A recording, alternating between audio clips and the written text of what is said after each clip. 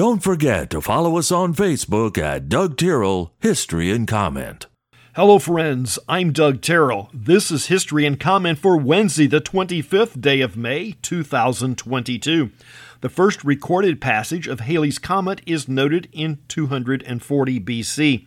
On this day, it reaches its nearest approach to the Sun. Holy Roman Emperor Charles V declares Martin Luther an outlaw in 1521. Pennsylvania and Maryland had been warring for nearly 8 years when they agreed to terms on this day in 1738.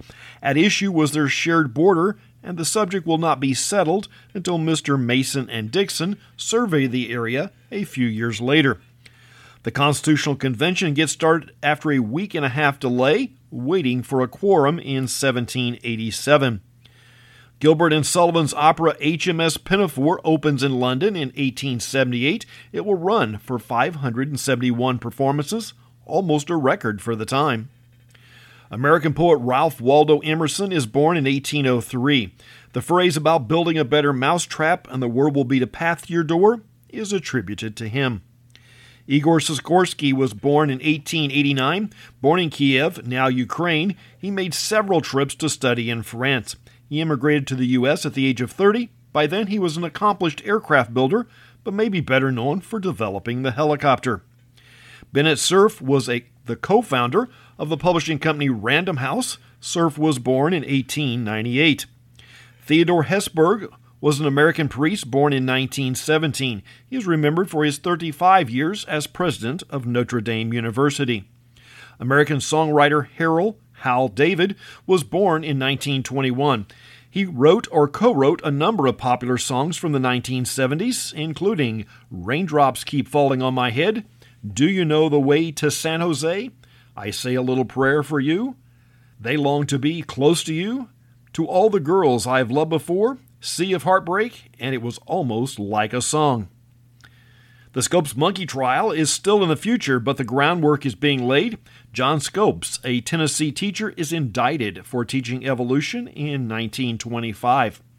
Jesse Owens breaks 3 world records and ties a 4th at the Big Ten Conference Track and Field Championships in 1935, all in a 45-minute span. The next year, he will win 4 gold medals at the Berlin Olympics. Storyteller and balladeer Tom T. Hall was born in 1936.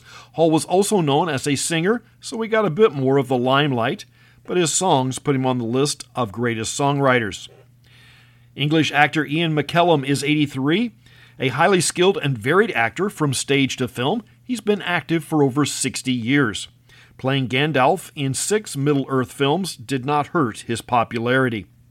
The first public television station begins broadcasting from the University of Houston campus in 1953. Addressing a joint session of Congress, President John F. Kennedy delivers his famous Man on the Moon speech in 1961. The Gateway Arch, a monument to the westward expansion, is dedicated in 1968.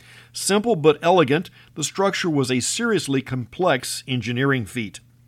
The first episode of Star Wars, now known as Episode 4, is released in 1977. Ted Kaczynski, also known as the Unabomber, detonates the first bomb in 1978. There will be 16 more over the next 17 years. A.J. Foyt IV is 38 years old today. He was the youngest driver to qualify for the Indy 500 in his rookie year, but he does not seem to have inherited his grandfather's racing prowess. NASA puts the Phoenix lander on Mars in 2008. The idea was to search for water and anything that might suggest life. North Korea is believed to test their second nuclear device in 2009. Whatever the count, they have capability, and the supreme leader is nuts. They are barely beyond a third world country, yet they feel the need to spend every spare dime on defense. The Oprah hangs it up as far as her own television show in 2011 after 4,561 episodes. The Oprah Winfrey Show had been on the air since the fall of 1986.